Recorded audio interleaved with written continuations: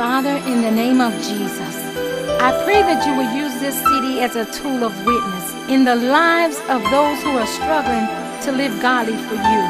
I pray that it will bring deliverance and set the captive free. Lord, as it goes beyond the prison walls, the highway and byways, that it will compel those to come unto you. Lord, those that are struggling, that they'll begin to live victoriously.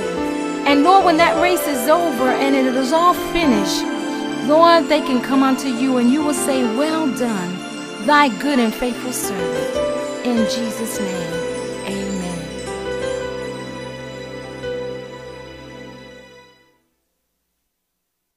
I invite your attention to the book of Mark, the 14th chapter, verses 1 through 9. We know that there are the four Gospels, Matthew, Mark, Luke, and John. And sometimes that they had a different perspective when they brought that particular account. And so if you allow me, give me liberty, because I'm in the Word, I'm going to rotate between John's writing, Mark's writing, and even Luke's writing with this account. So again, if you look at Mark 14, 1 through 9, after 2 days was the feast of the Passover and of the unleavened bread.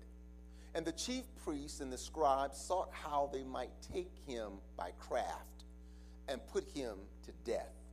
But they said, not on the feast day, lest there be an uproar of the people. And being in Bethany in the house of Simon the leper, as he sat at meat, there came a woman having an alabaster box of ointment of spikenard, very precious, and she brake the box and poured it on his head. And there were some that had indignation within themselves, and they said, why was this waste of the ointment made?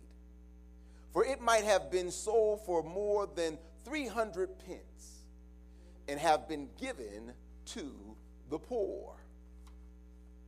And they murmured against her. And Jesus said, let her alone. Why trouble ye her? She hath wrought a good work on me. For ye have the poor with you always, and whensoever ye will, ye may do them good. But me ye have not always. She hath done what she could. She is come aforehand to anoint my body to the burying. And verily I say unto you, wheresoever this gospel shall be preached throughout the whole world, this also that she hath done shall be spoken of for a memorial of her. Eternal God, we are once again grateful and thankful to be here. And we ask that, God, you would draw our attention, get us, Lord, to the place where we're not just going to be a hearer today, but we're going to be a doer of your word. And Lord, if there are those that are listening that have never repented of their sins nor been baptized in Jesus' name, today, God, let it be so that they repent and are baptized in your name. And we, Lord, watch you fill them with your precious Holy Spirit. We come to you now, God, and we ask if there are anyone, Lord Jesus, that's in the congregation right now, or even like out there in Facebook land, as I like to say, that, Lord, has, Lord, ailments and sickness. Let them know, Lord, that you still heal. I pray, God, Lord, when everything is said and done today and hearts are lifted up, souls are, Lord, converted, we'll remember to give you the glory, the honor, and the praise. Let everyone say, in Jesus' name, amen. Before you're seated, if you just please allow me to give you the one verse that really resonated in my spirit. And I need you to really understand what is being said. In verse number 8, she have done what she could. She has come aforehand to anoint my body to the burying. I want to minister to you from this thought: no regrets. I want to minister to you from that thought: no regrets.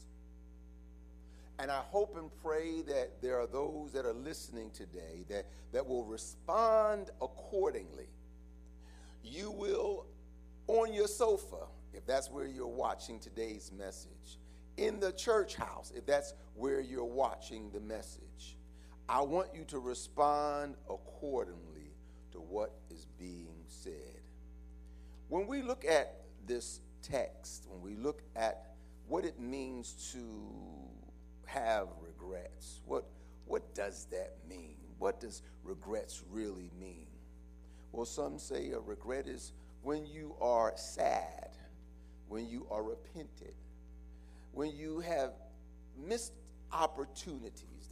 There's something you could have done, but you didn't do it.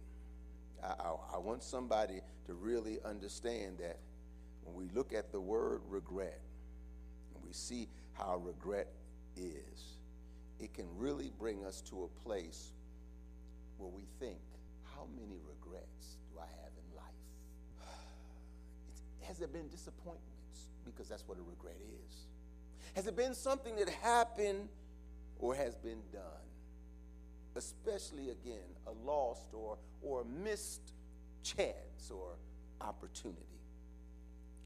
As we look back over our lives, there are perhaps many things that we can say, I regret doing.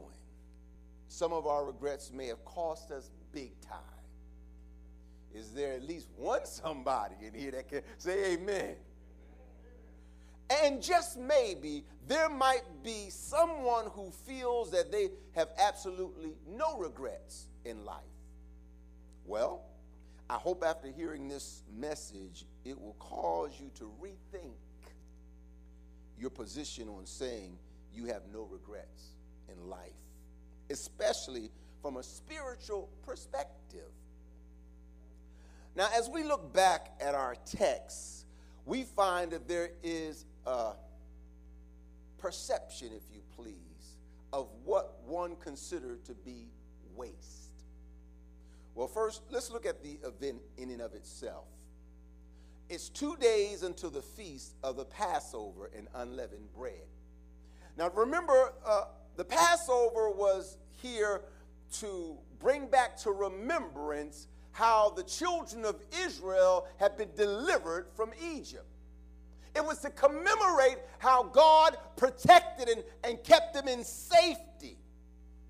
It was that they will remember that how God had instructed Moses and those that were Israelites, that on this night the death angel is coming over. But if you would just take a lamb, one without spot or wrinkle, and you slay it, and you put the blood over the doorpost and the lintel, that when the death angel comes, what happens is he'll pass over you. And so that's where they got Passover from. And they also took that lamb that they had slain and they cooked it and they had a feast. And so that's what it was. It was to commemorate, to bring back to remembrance how God delivered them. I wish I could get me somebody in house or in Facebook land that can remember how God delivered you out of some stuff, how he brought you up and out. It was the Passover, and they had unleavened bread. The unleavened bread was just simply that, bread that was made without leaven, and it was to be eaten. And so that's the scene. The chief priests and the scribes were trying to devise a way to take Jesus and then put him to death. Where that word craft comes in is what they're saying is they're trying to scheme. You know how folk trying to scheme on you, trying to hook you up and put you in a trap. They were trying to scheme on Jesus to get him to be removed so they could put him to death. However, they were advised not to do it on the feast day because Jesus had become very popular. People began to flock to him. So they said, no, whatever you do, don't do it on the feast day because it might cause the people to riot. See, riots are nothing new. It may cause an uproar of the people. And there was a supper being prepared by Martha, the sister of Lazarus, and Mary. And as Jesus was with Lazarus and the others around the table, the Bible says that there came a woman who, by the way, was Mary. That's right, Mary, the sister of Lazarus and Martha. It was that same Mary that Martha was frustrated with in Luke 10, 40 and 42. You remember the count. Where she felt that Mary should have been helping her serve Jesus. Helping around the house, cleaning up, getting everything ready.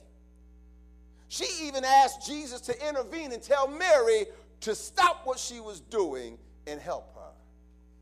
Jesus answered and said unto her, Martha, Martha, thou art careful and troubled about many things. See, some of us, y'all so concerned and caught up about the stuff that's going on in the world that you forgetting the big picture. Life, eternal.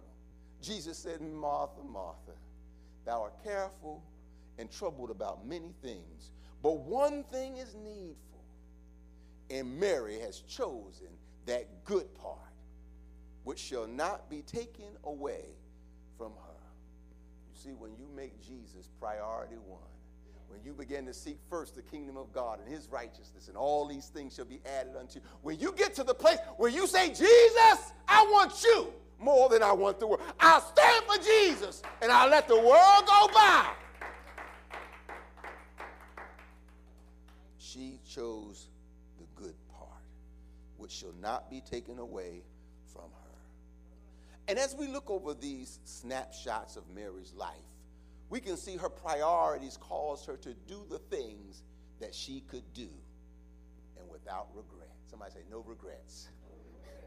The Bible said that while Jesus sat at meat, there came this woman having an alabaster box of ointment. Now let me say this again. When you look at the four Gospels, the other Gospel says that she came in and she had this oil, this perfume.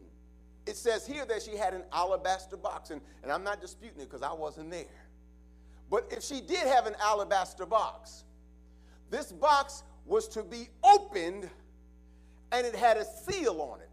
Usually the seal was plastic melted over so it would not release the fragrance. It would not release the ointment. It would not release this perfume, if you please, that was in the box.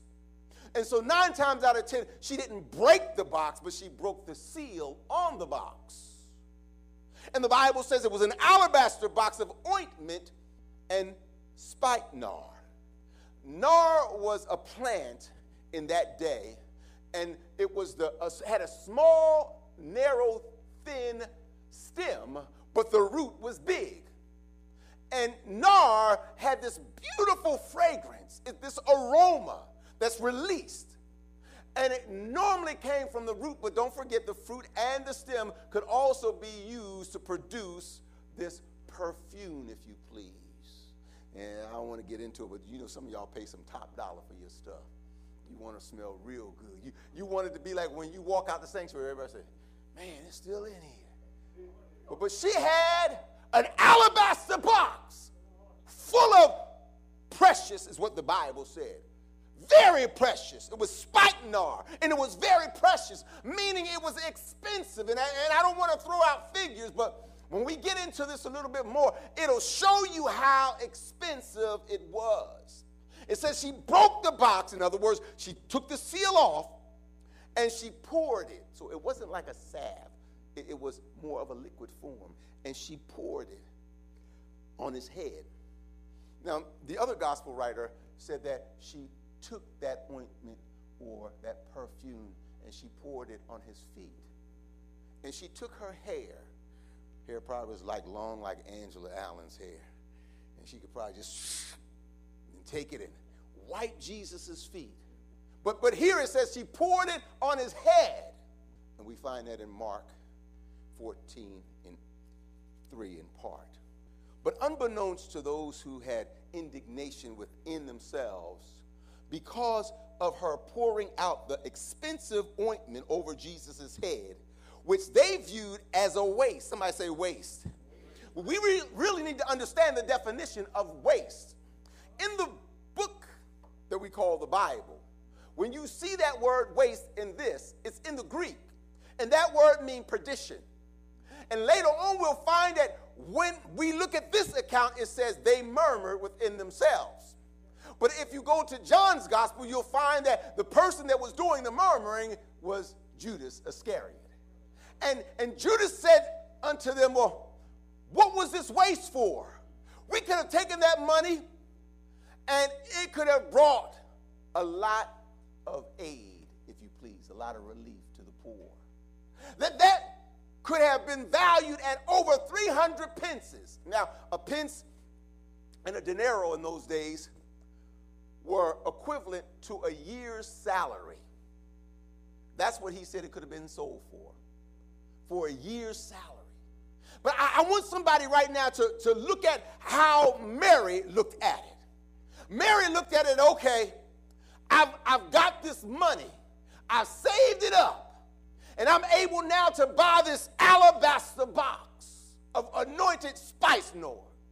And what I know I need to do is take this and use it to the glory of God. I need to use it to honor Christ.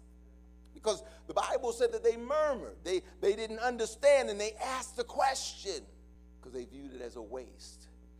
They declared it might have been sold for more than 300 pences and given to the poor. Let me ask you a question. One of the reasons, and again, John alludes to it being Judas Iscariot, is because Judas was the money holder. He had the bag. So he knew everything that was going in the bag. And he knew that that money could have been some money that he could have skimmed off of. Modern day, we have a phrase called skimming. It don't happen in this church, but some churches, those that count the money, they do something we call skimming. While they're counting the money, all of a sudden some money drop on the floor, they put their foot on it, and they keep on counting. And at the end of the count, they go back up and pick it up. That's called skimming. Judas Iscariot was skimming money. That's why he was so upset. What meaneth thou waste? We could have used that money to feed the poor. Listen, sometimes we think we can get over on God. We feel that we can deceive God. When God himself, in the person of Jesus Christ, he knows our intentions. He knows exactly what we're going to do with what we're going to do with. I want to show you, please quickly, turn to Matthew 9 and 4, just to show you that a lot of times we think that we're getting over on God. We think that we can say one thing but really do and mean another. In John 9 and 4, the Bible says, and Jesus, knowing their thoughts, watch this now, before you even formulate it, while it's in your brain, he says, and Jesus, knowing their thoughts, said, wherefore think ye evil in your hearts.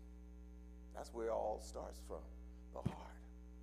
Please, sir, ma'am, stop telling people that your heart is good and you good and you know you are really and truly a good-hearted person and you wouldn't do anything. The Bible says that the heart is wicked and desperately deceitful. And again, in Proverbs it says, he that trusteth in his own heart is a fool, but whosoever walketh wisely, he shall be delivered. So Jesus knew the heart of those people. They were saying one thing, and actually it was Judas Iscariot. He was saying one thing, but he really had another purpose. He wanted to take the money and run with it. So let me say this. Have you ever noticed, if you're an observant person, have you ever noticed that people who do nothing, they're the ones that complain about everything? And the people that do everything are the people who hardly complain about anything. You see, Jesus knew that Mary's actions were coming from a good place. Somebody say a good place. See, he knew her heart. He knew where she was coming from. He knew that she made up in her mind that I don't care what anybody thinks. I'm going to take and I'm going to lavish God in the person of Jesus Christ with this oil, with this perfume, with this ointment, because I'm on a mission. And I don't think she quite understood her assignment. But what it was, and Jesus began to tell her, why bother her? She's come early. prepare me for burial. Jesus knew her actions, that they were coming from a good place. It was in preparation again for his burial and to honor him. Notice that he says, verily I say unto you, wheresoever this gospel shall be preached throughout the whole world, my God, everywhere you hear the gospel, he says, this also that she have done shall be spoken of for a memorial for her. Why?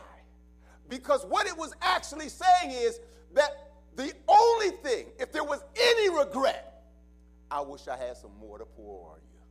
I wish I had even more.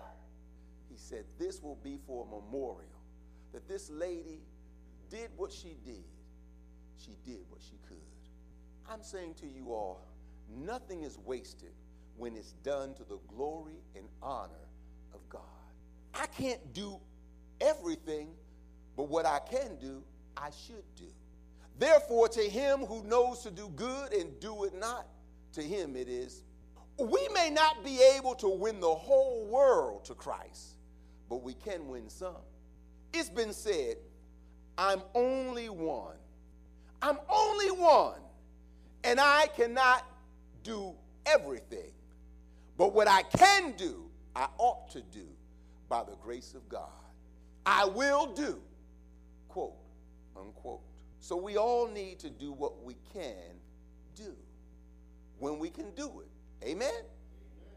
When we can do it, and we should do it for the glory of God, for the kingdom of God. And watch this, with no regrets. There's a person in the Bible by the name of Paul, and I was going to say something, but there's another account that I want you to remember, and this account deals with the same thing, no regrets. If you were to look over in Mark, the 12th chapter, at the 41st verse, there's an account that's familiar to most of you Bible scholars. It's called the widow's mite. You remember that account. And this account says that Jesus is sitting over in the synagogue, if you please. He's sitting against the treasury, and he beheld the people as they came to cast their money into the treasury. And many that were rich cast in much.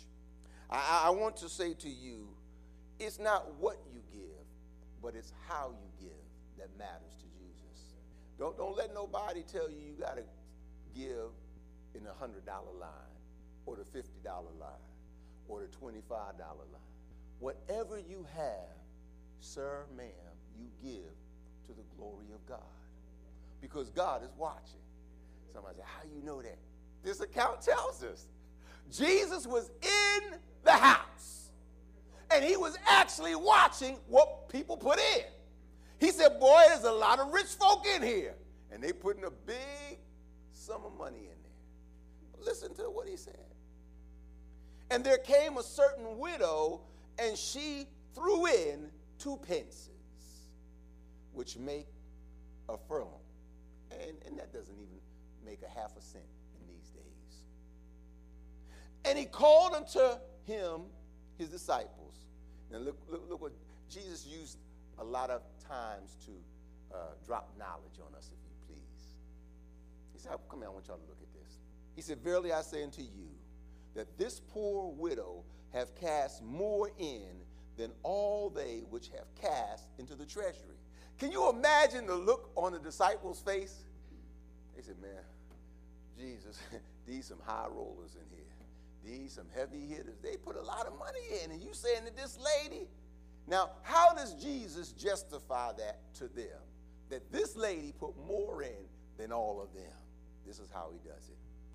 He says, for all they did cast in of their abundance.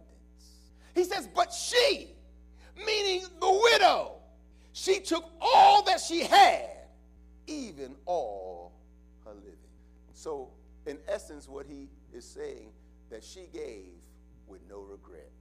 At the end, she had nothing to go back home with, but she had no regret.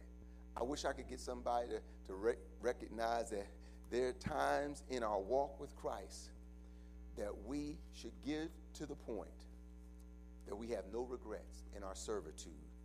I want to say to you again, the Apostle Paul's life was a stellar life, living for God, and he did some things that I want you to take note of. I don't want to read the whole account, but when you get an opportunity, go to Acts the 20th chapter. In Acts the 20th chapter, if you drop down a few verses, you'll find that Paul, in verses 13 through 27, he was about to go on a mission. And it was a mission that he was relentless of. It took him over the oceans. It took him over the seas. It took him from this country to that country. But at the end of the day, Paul, the Bible says in the 16th verse, Paul had determined to sail by Ephesus because he would not spend the time in Asia. And he hastened, if it were possible for him, to be at Jerusalem the day of Pentecost. If you continue to read the account, he went through a lot of toils. He went through a lot of trials and tribulations just to get there. And the Bible in the 18th verse says, and when they were come to him, he said unto them, ye know from the first day that I came into Asia, after that manner I have been with you at all seasons, serving the Lord with all humility of mind, and with many tears and temptations which befell me by the lying in wait of the Jews. His life was always in jeopardy. He says, and how I kept back nothing that was profitable unto you, but have showed you and have taught you publicly and from house to house. Look at this man's ministry. He wasn't just in the synagogues, but he would go out on the neighborhood, if you please, knocking on doors, coming in people's houses from house to house, testifying both to the Jews and also to the Greeks, repentance toward God and faith toward our Lord Jesus Christ. And now, behold, I go bound in the Spirit unto Jerusalem, not knowing the things that shall befall me there, save that the Holy Ghost witnesseth in every city, saying that bonds and afflictions abide me. In other words, God gave him discernment through the Spirit of God that when you go to these cities, there's going to be adversity. Verse 24, but none of these things move me. My God, I wish I could get you and I to develop the mentality that no matter what's going on in the world, it's not moving me. Oh, y'all got real quiet there. There's a lot going on in the world today. There's a lot of things happening right now. But if we could maintain that attitude, none of these things move me. What shall separate us from the love of God? See, that was Paul's spirit and his mentality. He said, but none of these things move me, neither count I my life dear unto myself, so that I might finish my course. Yeah, I fought a good fight. I finished my course. I've kept the faith. That's Paul. He says that I can finish my course with joy. Let me say this. It's a sad commentary that some of us have been living for Christ for years. And now, instead of having joy, we walk around like somebody been sucking on a lemon dipped in pickle juice. It's a shame that somewhere we allowed the joy of our salvation to be sapped from us. But Paul said, not me. I'm finishing my course with joy, and the ministry which I have received of the Lord Jesus, to testify the gospel of the grace of God. He says in 25, and now, behold, I know that ye all among whom I have gone preaching the kingdom of God shall see my face no more. Wherefore I take you to record this day that I am pure from the blood of all men. Paul had no regrets because he lived his life for Christ in such a way that would bring glory and honor.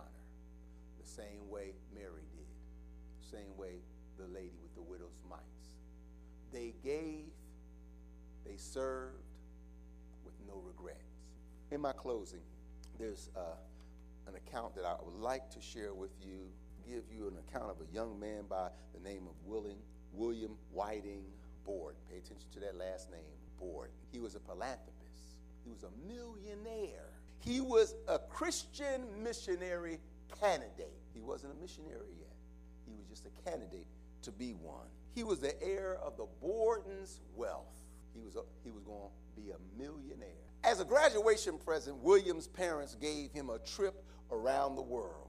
As he began his travels around the world, going in all the places, riding first class and staying in the most luxurious hotels, the finest in foods, he had seen all that the eyes could see, all the sights and sounds that one could experience during travels. And while traveling through Asia and Middle East, his heart began to be moved.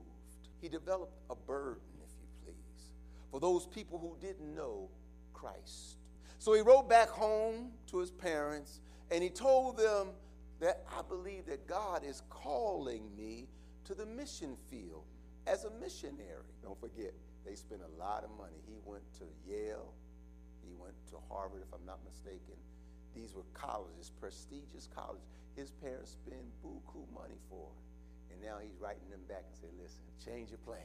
God is dealing with me to go on a mission field. And so what happens is he begins to write them, inform them of his intent. And after his decision, Borden wrote in his Bible, no reserves. And so upon graduation from seminary and turning down many, many high-profile, high-paying jobs that were offered to him, Borden began his ministry.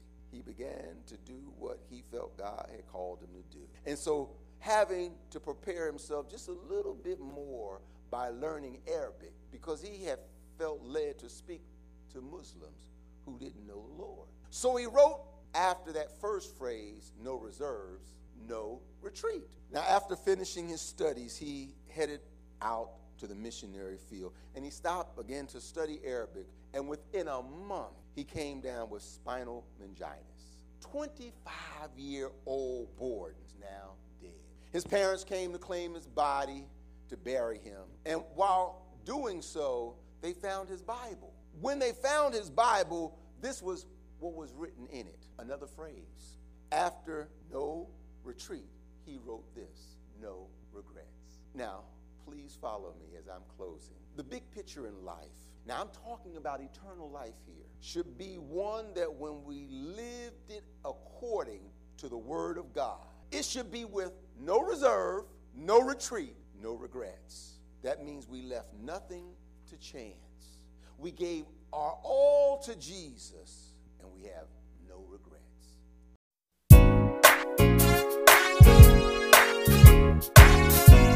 Thank you, Father. I gotta give you thanks.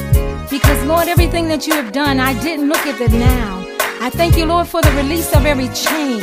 Everywhere I go, God, I gotta give you praise. Because you have heard my cry.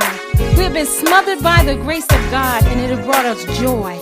Therefore, Lord, we was able to make a joyful noise in this city. We have learned to forgive, and with that in mind, God, I just can't stop praising you. In the name of Jesus, we give you praise. Amen.